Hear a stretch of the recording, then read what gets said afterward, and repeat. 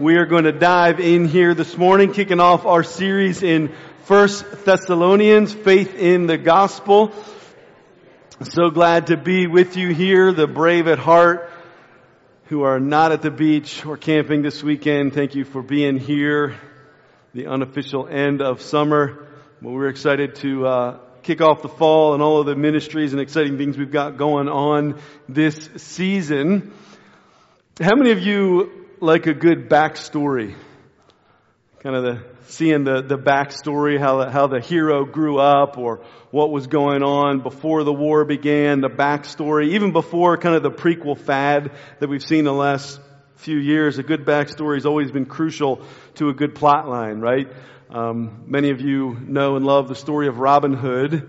But if you just sort of pick up the story when Robin Hood's 30, it's not as powerful, right? You need to know that he grew up as a spoiled noble, tension with his father. He left home to go fight in the Crusades and came back only what? To find that his father is gone and that the sheriff of Nottingham is now wreaking oppression all over the land, right? We need to know that to understand his motivation. You know, Batman is just a weirdo dressing up, for a costume party, unless you know that his parents were gunned down in the streets of Gotham, grew up, wealthy, saw his parents shot before him, and determined at that point to do the training and the preparation, whatever he needed to do to become a man that could take justice into his own hands, right? It's crucial to know the backstory. We don't even have the time to go into the significance of Darth Vader's backstory, right?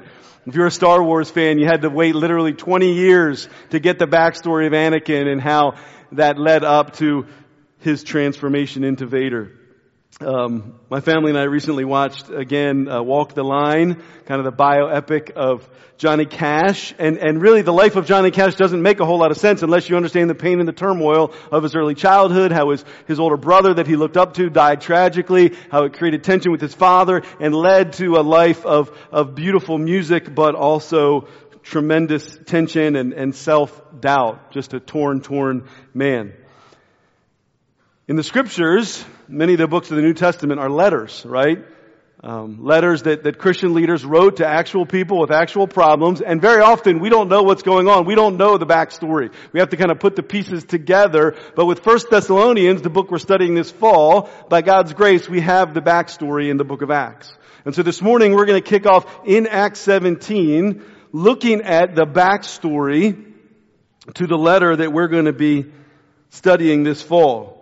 So if you have one of the Bibles from the back table, one of those hardback blue Bibles, we are going to be on page 926 this morning. Love for you to follow along. There's still more Bibles on those two tables in the back if you don't have one with you.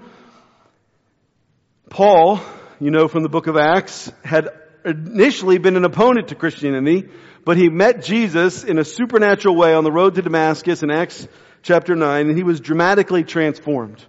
Became a force for Christ. In Acts 13, Paul and Barnabas are commissioned. They're sent out from their home church there in Antioch on their first missionary journey. They preached the gospel, they planted churches, but they faced intense persecution, even stoning. They returned to Antioch. Paul prepares to go out again in chapter 16. This time he's going to partner up with Silas. And very soon after Paul and Silas go out, they recruit Timothy to join them. In the city of Philippi, we read in Acts that they are arrested, they're beaten, but they are miraculously released from prison. And then in chapter 17, undeterred by all the conflict and affliction that they faced, in chapter 17 they arrive in the city of Thessalonica. In fact, in the letter of 1 Thessalonians chapter 2, we read this. They say, Paul, Silas, and Timothy say, though we had already suffered and been shamefully treated at Philippi, as you know, we had boldness in our God to declare to you the gospel of God in the midst of much conflict. So they're very aware of the conflict and the tension surrounding their ministry, but they arrive in Thessalonica, even having been arrested and beaten in Philippi, undeterred, ready to share the gospel. Thessalonica was a port city now in modern day Greece. It was the capital of that Roman province, Macedonia. It was built on a natural harbor, so it was a busy city, busy with trade, a sophisticated, multicultural urban center, thorough, valuing education and philosophy, but also full of pagan worship, the pantheon of Greco-Roman gods, Egyptian cults that had made their way in, even the veneration of the Roman emperor, all filled the city of Thessalonica. And as we're going to read in a minute, when they arrive, they launch their ministry in the synagogue, and a number of Jews and Greeks as well come to faith in Christ. However, Paul and Silas eventually are accused of stirring up insurrection in the city, and so they have to flee. And so they flee the city without being able to prepare for them leaving, and concerned now about how the new Christians are doing in the city of Thessalonica, unable to go back and visit themselves. Paul and Silas send Timothy, because I guess he's the youngest, he's the most expendable, I don't know. So Timothy goes back to check on this new church. So he travels back to check on them, and in 1 Thessalonians 3:6, we're going to read in a few weeks, that Timothy comes back with a great report that the Christians are strong, their faith is strong, and so the letter is now written back, following Timothy's report, written back to the Christians there to build up what is an already strong faith, to commend them, to answer some questions, and to stir their faith in the gospel of Christ. This is one of Paul's earliest letters. Again, we'll read that it's written by Paul, Silas, and Timothy together, written in the third person, plural, written about 50 AD, only about 20 years after Jesus had risen and ascended back up into heaven. So one of the earliest letters. And in this letter, we see the very special love and investment that Paul, Silas, and Timothy have for these Thessalonians. In fact, the opening of the letter says this: "We give thanks to God always." I believe we have this scripture. 1 Thessalonians chapter 1 says, "We give thanks to God always for all of you, constantly mentioning you in our prayers, remembering before our God and Father your work of faith and labor of love and steadfastness of hope in our Lord Jesus Christ. We know, brothers, loved by God, that He has chosen you because our gospel came to you not only in word, but also in power and in the Holy Spirit and with full conviction." And so you can see the heart and the passion that they have for these Christians. Later in chapter 2, verse 8, these leaders will say, "Being affectionately desirous of you, we were ready to share with you not only the gospel of God, but our own selves, because you had become very dear to us." And this is a theme that we're going to talk about it again and again this fall, that they bring the gospel, they proclaim truth, but they share their lives. They share their very selves with them. And so the Christians in that city, because of this ministry, because of the work of the Holy Spirit, were transformed because of their faith in the gospel. The gospel that came in word and power in the Holy Spirit. These Christians believed, and they were never the same. Now we're going to read in 1 Thessalonians that even though they received Christ in the midst of all this turmoil that we're going to read about today in Acts 17, their faith was strong. In fact, their faith became an example to the whole region. As we hear and as we study and unpack the book of 1 Thessalonians, you're going to be unpacking it in your life groups. We're going to see how their faith is stirred and strengthened, and I hope and pray that our own faith in Christ is stirred and strengthened, that we too will be encouraged and directed to the gospel. Not only to the gospel for ourselves, but to gospel ministry for one another, to gospel ministry for the world and the community around us. As we see the way that they minister to one another, we'll be encouraged and stirred to minister to others. And we'll be exhorted in 1 Thessalonians to continue to walk in a way that pleases God as children of light. The letter will use that expression. We'll be encouraged to love one another, to encourage one another, to look to the Lord's coming. Again and again, there's this theme of hoping in the Lord's second coming. Paul will explain to us some important details about the Lord's coming, and the book of 1 Thessalonians will close with this confirmation. He who calls you is faithful. He will surely do it. And so the book is going to stir us and call us to action, call us to walk faithfully. But remember this, friends, He who calls you, the Lord Jesus who calls you, is faithful, and He will surely do it. He is at work in us. But let's not get ahead of ourselves. We're in Acts 17 today. Let's look at the backstory. And the backstory of what I see as this upheaval that happens in Thessalonica, as the whole city is thrown into turmoil. And there's upheaval on both ends. On the one end, we see people embrace the gospel, believe in Christ, and there's this internal upheaval as they are transformed. But others consider the gospel to be a disruption, a threat. They reject it, and as a result, the society, the city itself is turned upside down. So let's pray together and ask for the Spirit to help us, and then we'll dive in here to Acts chapter 17. Father in heaven, we thank you for your grace. We thank you for this gathering this morning and gatherings all over Southern York County, Northern Baltimore County, Pennsylvania, the United States, God, across the world as brothers and sisters are gathered in your name. Would you pour out your blessing and your Spirit in those gatherings as well? Father, that Jesus would be worshiped, that the word would be proclaimed, that faith would be stirred, that a light would shine into the world outside of every missional outpost you have stationed, every local church, God. And for us this morning, might your Spirit stir in us. Father, speak through my words, speak to our ears to hear the word of God. We thank you for this account that our brother Luke recorded for us by the stirring of your Holy Spirit. Father, we read now the word of God, truth to us. In Jesus' name, amen. And when they had passed through Amphipolis and Apollonia, they came to Thessalonica, where there was a synagogue of the Jews. And Paul went in, as was his custom, and on 3 Sabbath days he reasoned with them from the Scriptures, explaining and proving that it was necessary for the Christ to suffer and to rise from the dead, and saying, "This Jesus whom I proclaim to you is the Christ." And some of them were persuaded and joined Paul and Silas, as did a great many of the devout Greeks, and not a few of the leading women. But the Jews were jealous, and taking some wicked men of the rabble, they formed a mob, setting the city in an uproar and attacking the house of Jason, seeking to bring them out to the crowd. And when they could not find them, they dragged Jason and some of the brothers before the city authorities, shouting, "These men who have turned the world upside down have come here also. And Jason has received them, and they are all acting against the decrees of Caesar, saying that there is another king, Jesus." And the people and the city authorities were disturbed when they heard these things.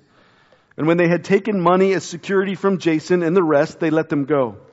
The brothers immediately sent Paul and Silas away by night to Berea. And when they had arrived, they went into the Jewish synagogue. Amen. Amen. So verse 1, they arrive in Thessalonica, and as their practice, they start, their launching pad is in the synagogue, speaking to the gathering of Jewish believers in many or most of prominent cities in the Roman world. There were dispersed Jewish faithful brothers and sisters who gathered in the synagogue to hear from the Torah, to worship Yahweh, and hopefully not just follow the law, but anticipate the Messiah's coming. So Paul arrives and he starts teaching them the Christian gospel from the Scriptures. Now the Scriptures at that point were the Old Testament, right? And there are 4 verbs used, and I'm sure that Craig will call these verbs to his life group's attention this week. 4 verbs there used to describe Paul's ministry. What does it say? He was reasoning with them, he was explaining the Scriptures to them, he was proving that Jesus was the Christ, and he was proclaiming. Right? He's doing these things in the synagogue. These are religious people that have a background and understanding of faith in God, a trust in the Scriptures as the Word of God. And this was Paul's common approach to ministry in the book of Acts. And we see that he's, in this sense, the way it's explained to us, he's focusing on ministering to their heads, explaining, proving, reasoning with them that Jesus is the long-awaited Christ that they had been waiting for. Now in our day, we sometimes tend to focus on the heart. And it's good and right that we focus on the heart, but we cannot lose sight of the reality that we need to focus on the head as well. We need to reason with people, explain to people that the gospel makes sense, that there is rational evidence for the existence of God, rational evidence for the resurrection of Jesus from the dead in the first century. The Christian gospel is true, and because it's true, it's effective, it warms our heart, it stirs us to faith, but because it's true, it's also reasonable. It makes sense. And so we can and should persuade and reason and proclaim the truth of Christ. This is not arguing. We're not talking about arguing with our neighbors or family members or children. We're not forcing people to believe in Jesus, but we are persuading them. It says here that some were persuaded to believe. Persuasion is a good and godly thing when done by the leading of Holy Spirit, when grounded in the Scriptures. We have been persuaded. If you're a man or woman of faith, you've been persuaded to put your trust in Christ. And we should seek appropriately, respectfully to persuade others. And particularly when you come across someone that has a foundation of belief in God or has respect for the Bible, to reason with them from the Word, to use the Word of God to prove that Jesus is the Savior, to prove that the gospel is true. Now again, as I said, that's not all that Paul and Silas and Timothy did in Thessalonica. As I read just a minute ago from the letter of 1 Thessalonians, as we'll unpack this fall, They say to them, our gospel came to you not only in word, but also in power and in the Holy Spirit and with full conviction. So these guys are teaching, proclaiming, reasoning, but the Holy Spirit is there working in power, right? Demonstrating the truth of what they are proclaiming with full conviction. As we read earlier in chapter 2, they say, we were ready to share with you not only the gospel, but also our own selves. And so friends, as we reason, as we explain, as we prove that Jesus is the Christ, that the gospel is true, I pray and hope that we're not only sharing truth, but we're sharing our very lives. Caring and loving and serving, building relationship in the church and in the community. We share the gospel and we share our very lives. We proclaim truth in word and in power, all by the Holy Spirit.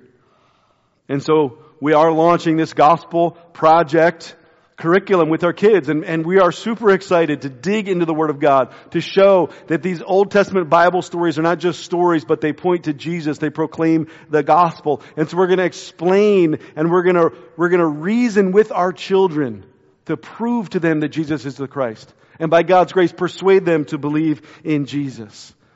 The Scriptures have value because it's true and because it's the Word of God. And so that's why I try to text Scriptures in the group text that I now have with my wife and my oldest 3 kids. That's why when you come to me with a need, I will very often respond to you texting back a scripture. Because I can seek to stir your faith, build your faith, remind you of the truth of God, but can the Scriptures speak? And in a few weeks when we gather at the New Freedom Fest, and some of you, shameless pitch, some of you are going to sign up to man the slide and make sure the kids are having fun and being safe. Others are going to be by the info table, and we're going to have a question up on the board and ask people to write questions, and we're going to look and pray for opportunities to pray for people, to have doors to share Christ. And as we do that, I don't know about you, but I'm going to pray, God, as I have these conversations, would you bring scripture verses to my mind? That I'm not just sharing my opinion, but that I can weave the truth of your word. And I can say to people, you know, the Bible says in a book called Ephesians 2 that it's for by grace we have been saved through faith. Not our own doing, but it is the gift of God. And we can proclaim to people, using reasoning, explaining from the truth of God's word, why we trust in Christ, why we believe in the gospel. When you're counseling with one another, in life group, before and after, when a friend meets you for coffee and they're discouraged, as I have opportunity to meet with you and encourage you in your times of need, I pray and I hope that you're saying, Lord, give me your word to encourage. And you can give somebody good advice, practical insight, and sure, that's helpful. But how much more powerful to minister to them from a psalm that speaks into their life powerfully. How much more powerful to reason with them and the lies and the distractions of the world that we get caught up into, to turn somebody back to the Scripture, whether a believer or whether a non-believer, to turn them to the Word and to prove to them the love of God, to prove to them the grace of God, the forgiveness of God, the hope of God, restoration from fear and anxiety and discouraged depression, whatever it is, whatever grief or hardship you're facing. Let's join with Paul and these leaders in bringing the gospel in word and in power and in the Holy Spirit to reason with one another from the Scriptures, to prove that Jesus is the hope that we long for, because God's word is true. Now in verse 3, we see that Paul's focus, as he's doing this with his audience, his focus is convincing them from the Word of God. What does it say? That it was necessary that the Messiah would suffer and rise again. See, many of the people that Paul's speaking to were faithful Jews. They had a foundation of understanding of God and the Scriptures. But to them, why would the Messiah suffer and die on a cross? Why would the Messiah rise again and come back to life? That didn't make any sense. Paul sought to prove to them from the Old Testament that it was necessary for Jesus to suffer and to rise again in glory. And he proclaimed to them, Jesus of Nazareth was the Messiah, was the one that we have been waiting for, just as the Scriptures taught. And he sought to prove to them that it was necessary that he come and live a righteous life, die as a sacrifice for sins, and rise again in victory over sin, death, and the devil. And I want to share with you this morning that every moment of Jesus' life was necessary. His coming to earth was necessary. And because of that, Jesus is the only way to eternal life. And I spoke with a man in the community recently. A man from India had some experience, some exposure to Christianity. had a very, very positive opinion of Christianity, but sort of had that mindset that, there are many ways to God, and Christians are good, and Hindus are good, and Buddhists are good, and Muslims from my home country are good. And I tried to explain and to reason and to prove to him, yes, but it was necessary for Christ to come. Because without His righteous life, without His atoning death, without His resurrection, we cannot be reconciled to God. And I want to tell you this, if it was not necessary for the Son of God, for the second person of the Trinity, if it was not necessary for Him to come to earth, to live 30-some years in human form, if it was not necessary for Him to be falsely accused, abandoned by His disciples, convicted before a false court, to be whipped and beaten and brutally hung on a cross, if it was not necessary for Jesus, the Son of God, to face the wrath of His Father, to carry the weight of our sins, if that was not necessary, I assure you He would have never done it.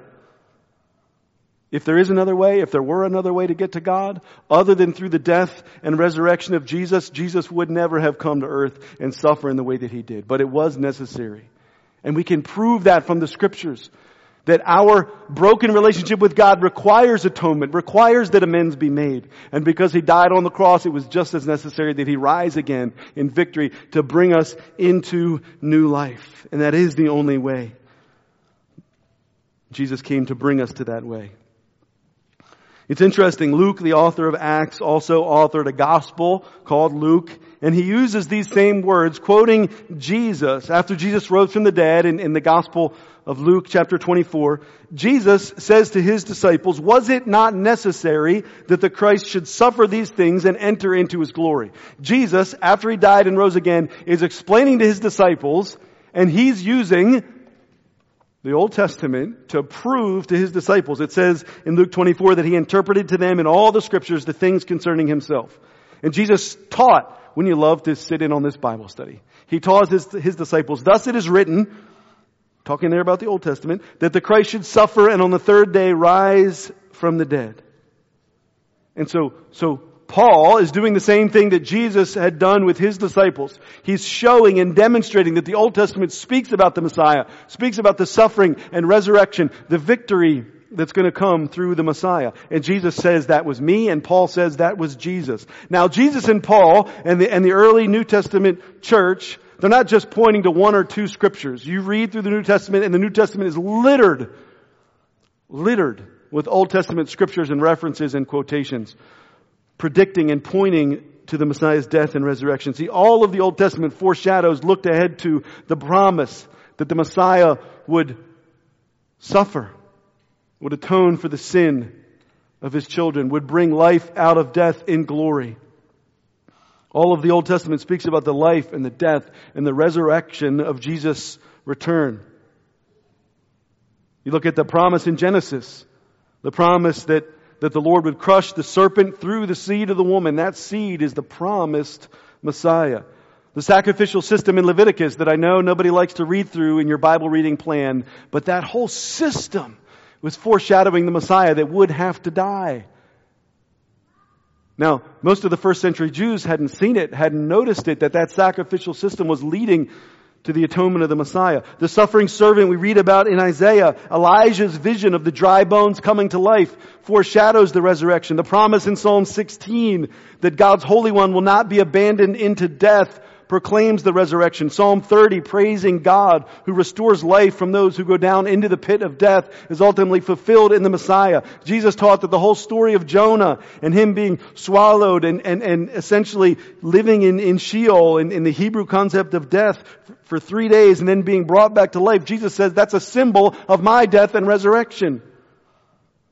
The life, death, and resurrection, the return of Jesus fulfills every promise, every prophecy, every story, every theme, every law of the Old Testament looks forward. And so we can use the Old Testament, and thankfully we now also have the New Testament, to prove, to demonstrate, to teach, to proclaim the hope of Christ, to proclaim His love and the victory of salvation. Now the Jews in the synagogue in Thessalonica hear this, and they hear Paul reasoning with them, and it must have gone well the first Saturday, because they invite him back for the next 2 Saturdays. For three weeks in a row on the Sabbath, Paul is proclaiming Christ from the Scriptures.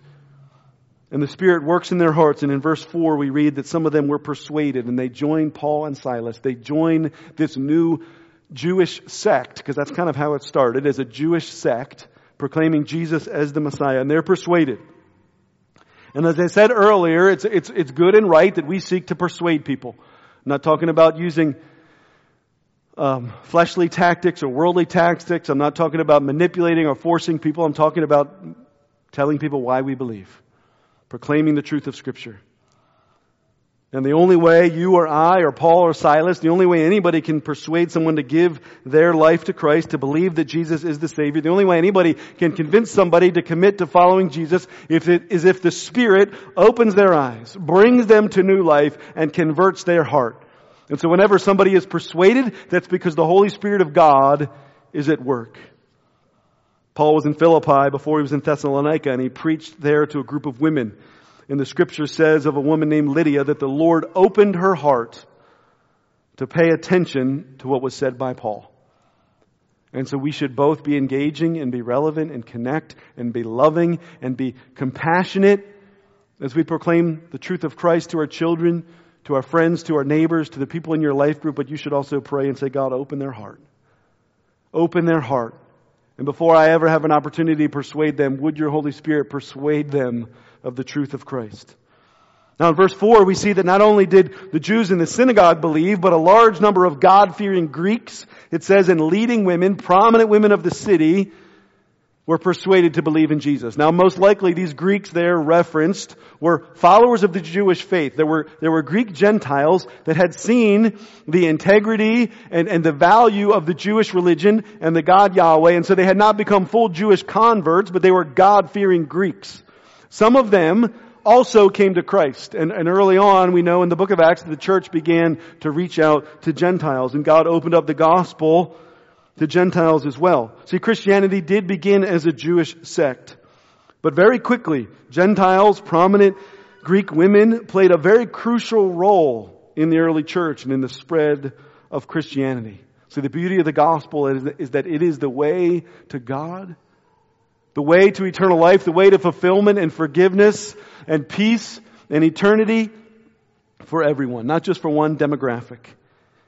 The gospel is not just for people of Jewish descent. It's not just for the down and out. It's for prominent members of society. It's for Gentiles. In fact, 1 Thessalonians goes on to explain that Paul and Silas were likely in the city not just for those 3 Sabbaths, those 3 weeks that they preached at the synagogue, but likely their ministry expanded beyond that. They seem to have stayed in Thessalonica for quite some time, and they worked in the city. They supported themselves there. Eventually, they share the gospel not only with Jewish believers, not only with God-fearing Gentiles, but with idol worshipers, with those in the city that worshiped false religion. Because the gospel is for any and all, for young and old, for poor and rich, for educated and uneducated, for Westerners and Easterners across the globe. And after what was likely several months of ministry there in Thessalonica, more and more of the city become Christians. And there's this upheaval that's taken place in their hearts as they are transformed, as they are never the same again through faith in the gospel. And they are new creation. And they have seen conversion. They have seen real change in their lives. And guess what? The city starts to change. The city starts to take notice. And particularly, we read in verse 5 that the Jewish leaders notice what's going on, and they become what? Jealous. They see what's going on in verse 5, and they are jealous because they feel like life is being turned upside down. Now what's interesting is that 20 years earlier, jealousy was what led the Jewish leaders in Jerusalem to crucify Jesus. And we can point a finger and we can blame them, but you have to remember, think for a minute of what's going on culturally at that time. The land of Judea is controlled by the Romans. Roman had military power, had the power of government, the power of the economy. The nation of Israel, the Jewish people, the only way that they were going to hold on to any sort of influence or any sort of power, any way that they could preserve as a nation, as a people group, as a religion, is if they held sway over the people. And so in Jerusalem, here in Thessalonica, the Jewish leaders knew that if the sway that we have over the people is taken away from us, if we maintain influence over a large enough segment of this city, then the Roman leaders of Thessalonica will have to listen to us because we control the people. And the only way that they could hold on to their identity, the only way that they could hold on to some small voice in the culture is if they had power over the people. And they saw that the Christians were pulling people away from them. And so those Jewish leaders could not stand for the rise of the Christian church. Some of them were motivated by their own ambition, their own selfishness, their own desire for power and prestige. But like Paul before he was converted, he genuinely thought he was doing the right thing by oppressing the early church, because he thought the church was teaching heresy, leading people away from Christ. But those Jewish leaders are driven by jealousy, because they know if all of the Jewish people start following Jesus, we're going to lose control. And any voice, any influence we have over Rome will be taken away from us. And they can't stand for it. And so in verse 5, these supposedly godly Jewish leaders end up using some pretty low tactics. And I think we can safely assume they're not being led by godly motives. Because what do? They gather some street thugs, right? They form a mob, and they start a riot against Paul and Silas and the following that they're gaining in the city. And they began protesting the Christians. They began setting the city into an uproar. Now, Paul and Silas are staying in Thessalonica at the house of a guy named Jason. We can assume that Jason was one of the Greeks that had come to Christ. And so this mob shows up at Jason's house. They surround him and they start shouting, "Send out Paul and Silas." And when they can't find Paul and Silas, they drag Jason, their host. They drag some of the other Christians, we see in verse 6, out into the street, and they bring them before the city council, the city government. And here is their accusation. They say, these men have been causing trouble all over the region because they've heard about this happening in other cities, right? Because Christianity is now beginning to spread. And so they say, these men are causing trouble all over the region, turning the world upside down, they say. And now they've come here to our city. And we don't want their nonsense. We don't want their trouble in our city. And they say in verse 7, Jason has joined their cause, and he's harboring them. He's harboring these Christians. And these Christians are defying the decrees of Caesar. We're a Roman city. We're the capital of our region. And these men and their following are guilty of sedition, insurrection, they said, against the Roman emperor, because they say there's another king, King Jesus. Now again, what's interesting is that 20 years earlier, the Jewish leaders used the same exact tactic in Jerusalem. They said, Jesus is claiming to be a king. And Jesus was convicted on 2 charges. He was convicted on blasphemy for claiming to be the Son of God, and he was convicted of treason for claiming to be the King of the Jews. And so they used the same tactic here, that these Christians opposed the rightful reign of Caesar.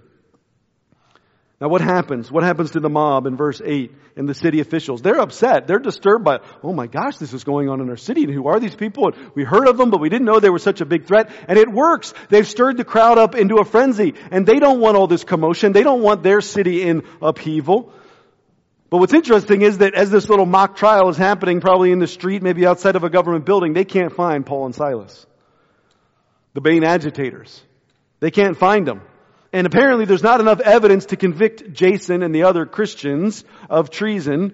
And so what do they do in verse 9? They force Jason to give them a security bond.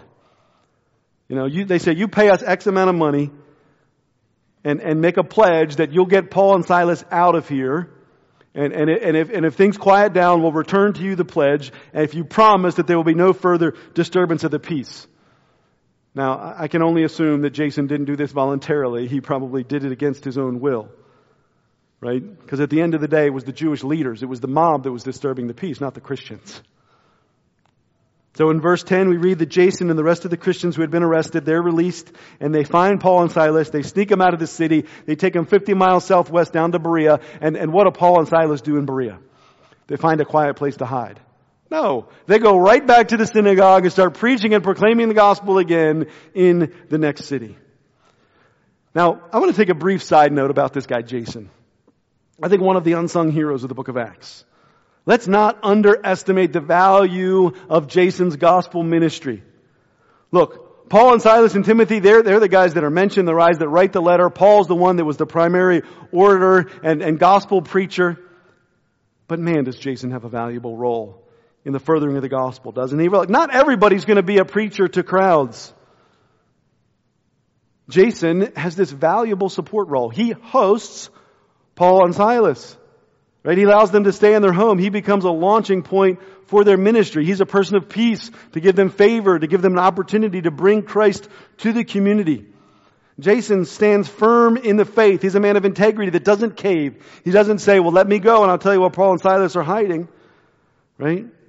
He faces persecution. He's willing to be arrested, to have his name dragged through the mud. He's willing to lose his finances with the security pledge. He's willing, after the arrest, to go find Paul and Silas to facilitate their escape, putting himself in further danger with the city officials.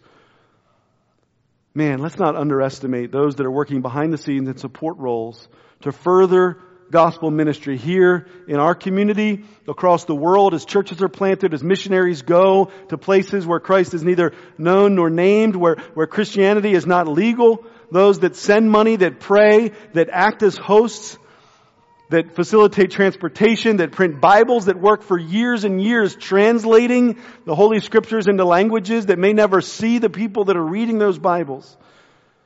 So thank God for those men and women. Thank God for you here today. But also, let's be careful. Please don't only assume that Jason was just in the background, that he was only in a support role. I find it very hard to believe that a man of this integrity, a man of this commitment, was not also sharing his faith and not also spreading the gospel. So while we need people to host missionaries, while we need people in a support role, please don't just assume, well, I'm just the support guy. I'll let other people share their faith. I find it very hard to believe that Jason wasn't right alongside of those meetings in the synagogue, talking to people afterwards, communicating his faith, inviting his friends and neighbors, sharing how his life has been transformed. And so thank you for those that serve in Jason ministry in their support roles. But man, be stirred to also speak about Christ and who He is and what He's done for you. Look, those early Christians were accused of political insurrection, and that's not what they were doing. That's not what Jesus did. He said His kingdom was not of this world. That's not what the early followers of Christ were doing in those Greco-Roman cities. But in a sense, it is true what they were accused of. What were they accused of? These Christians are turning the world upside down. We don't want it in our city. It's true in a sense. The gospel does turn the world upside down. It creates upheaval. The gospel upsets the status quo. It stirs up commotion both in our hearts and in our societies. And when it stirs up commotion in your heart, either you reject it or by the power of the Holy Spirit, you embrace Jesus, but your heart is no less stirred and flipped upside down. There's no less upheaval as you come to Christ. And there's no doubt, historically, you can deny the resurrection. You can deny the authority of God's Word. You can deny the truth of the gospel. But you cannot deny what Christianity and the gospel, what the resurrection of Jesus and the early church did in first century Roman world. The first century Roman world was turned upside down. That accusation was correct. In the first century Roman world, power, indulgence, and oppression ruled society, ruled the culture. And that was flipped on its head. City upon city, eventually across the Roman Empire. Their understanding of power, their understanding of selfish indulgence, their understanding of oppression. Oppression was not a bad thing, it's just the way the world ran.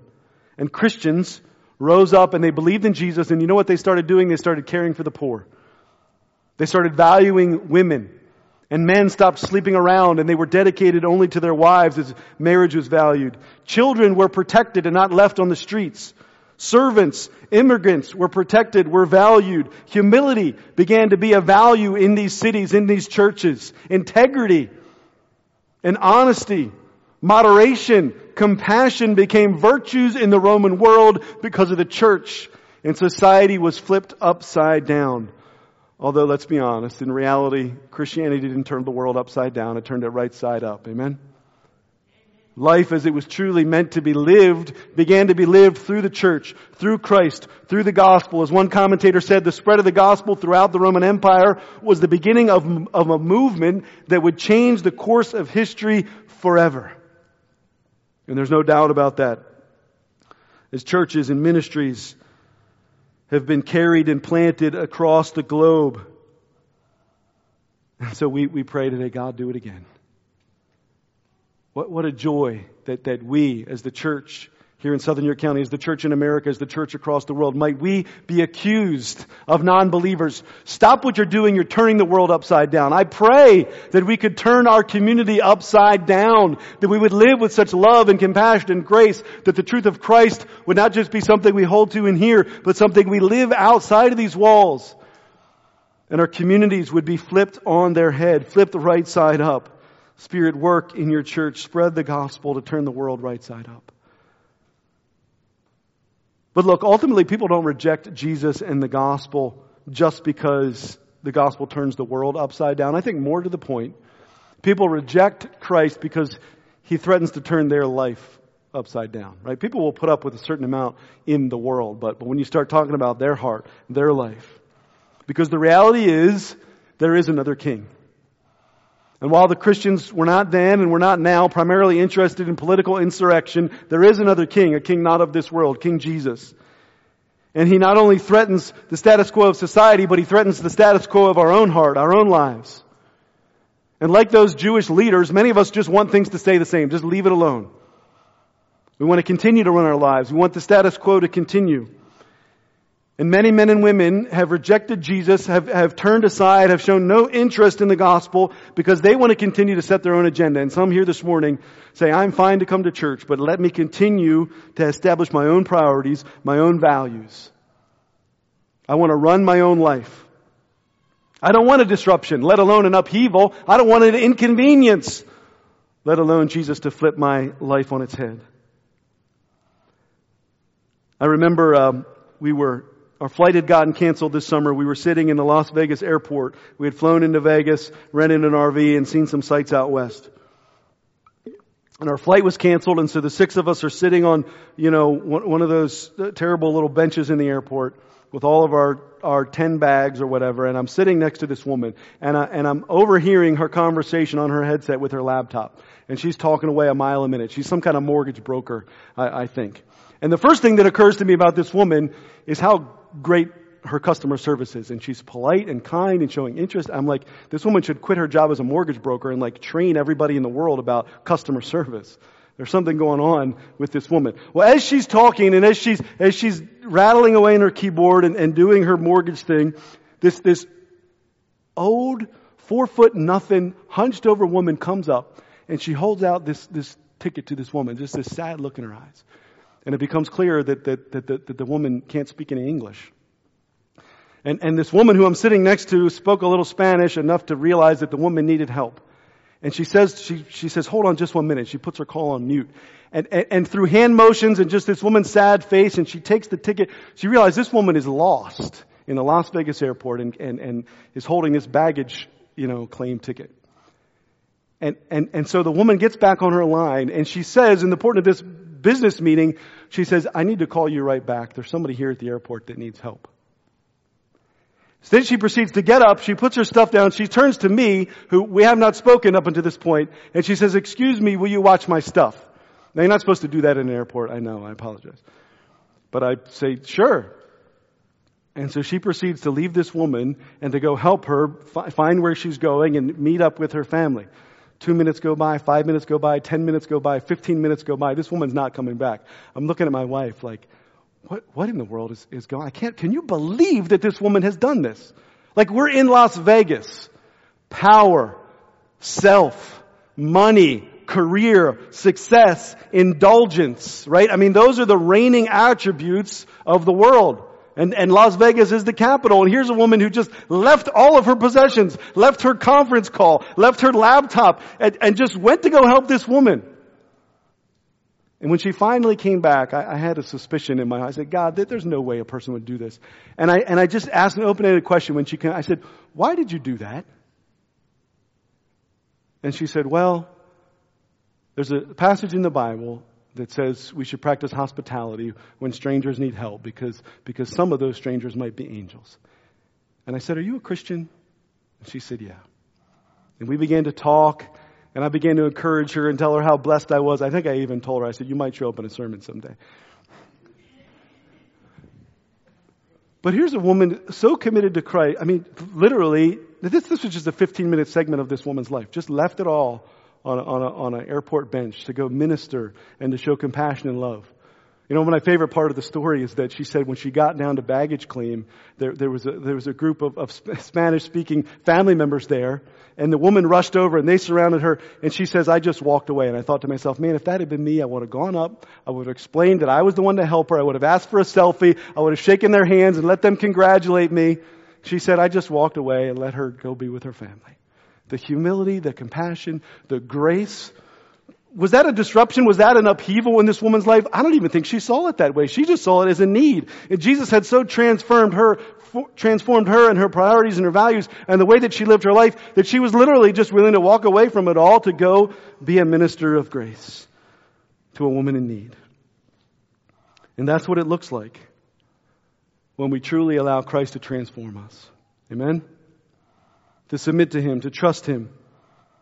And for some of you today, it feels scary. It feels like an upheaval. But God is not turning your life upside down. He's turning it right side up. So as the worship team comes, let me just remind you to trust Him, to put your faith in Him. We're going to read this fall how the Thessalonians were transformed by their faith in the gospel. And we would be transformed. And we would be so transformed that we would minister compassion and grace and humility to one another and to the world and proclaim the truth of Christ. The book of Thessalonians closes this way, and it's our hope for this whole series. May the God of peace Himself sanctify you completely. May your whole spirit and soul and body be kept blameless at the coming of our Lord Jesus Christ. He who calls you is faithful. He will surely do it. Let's stand up and pray and worship together.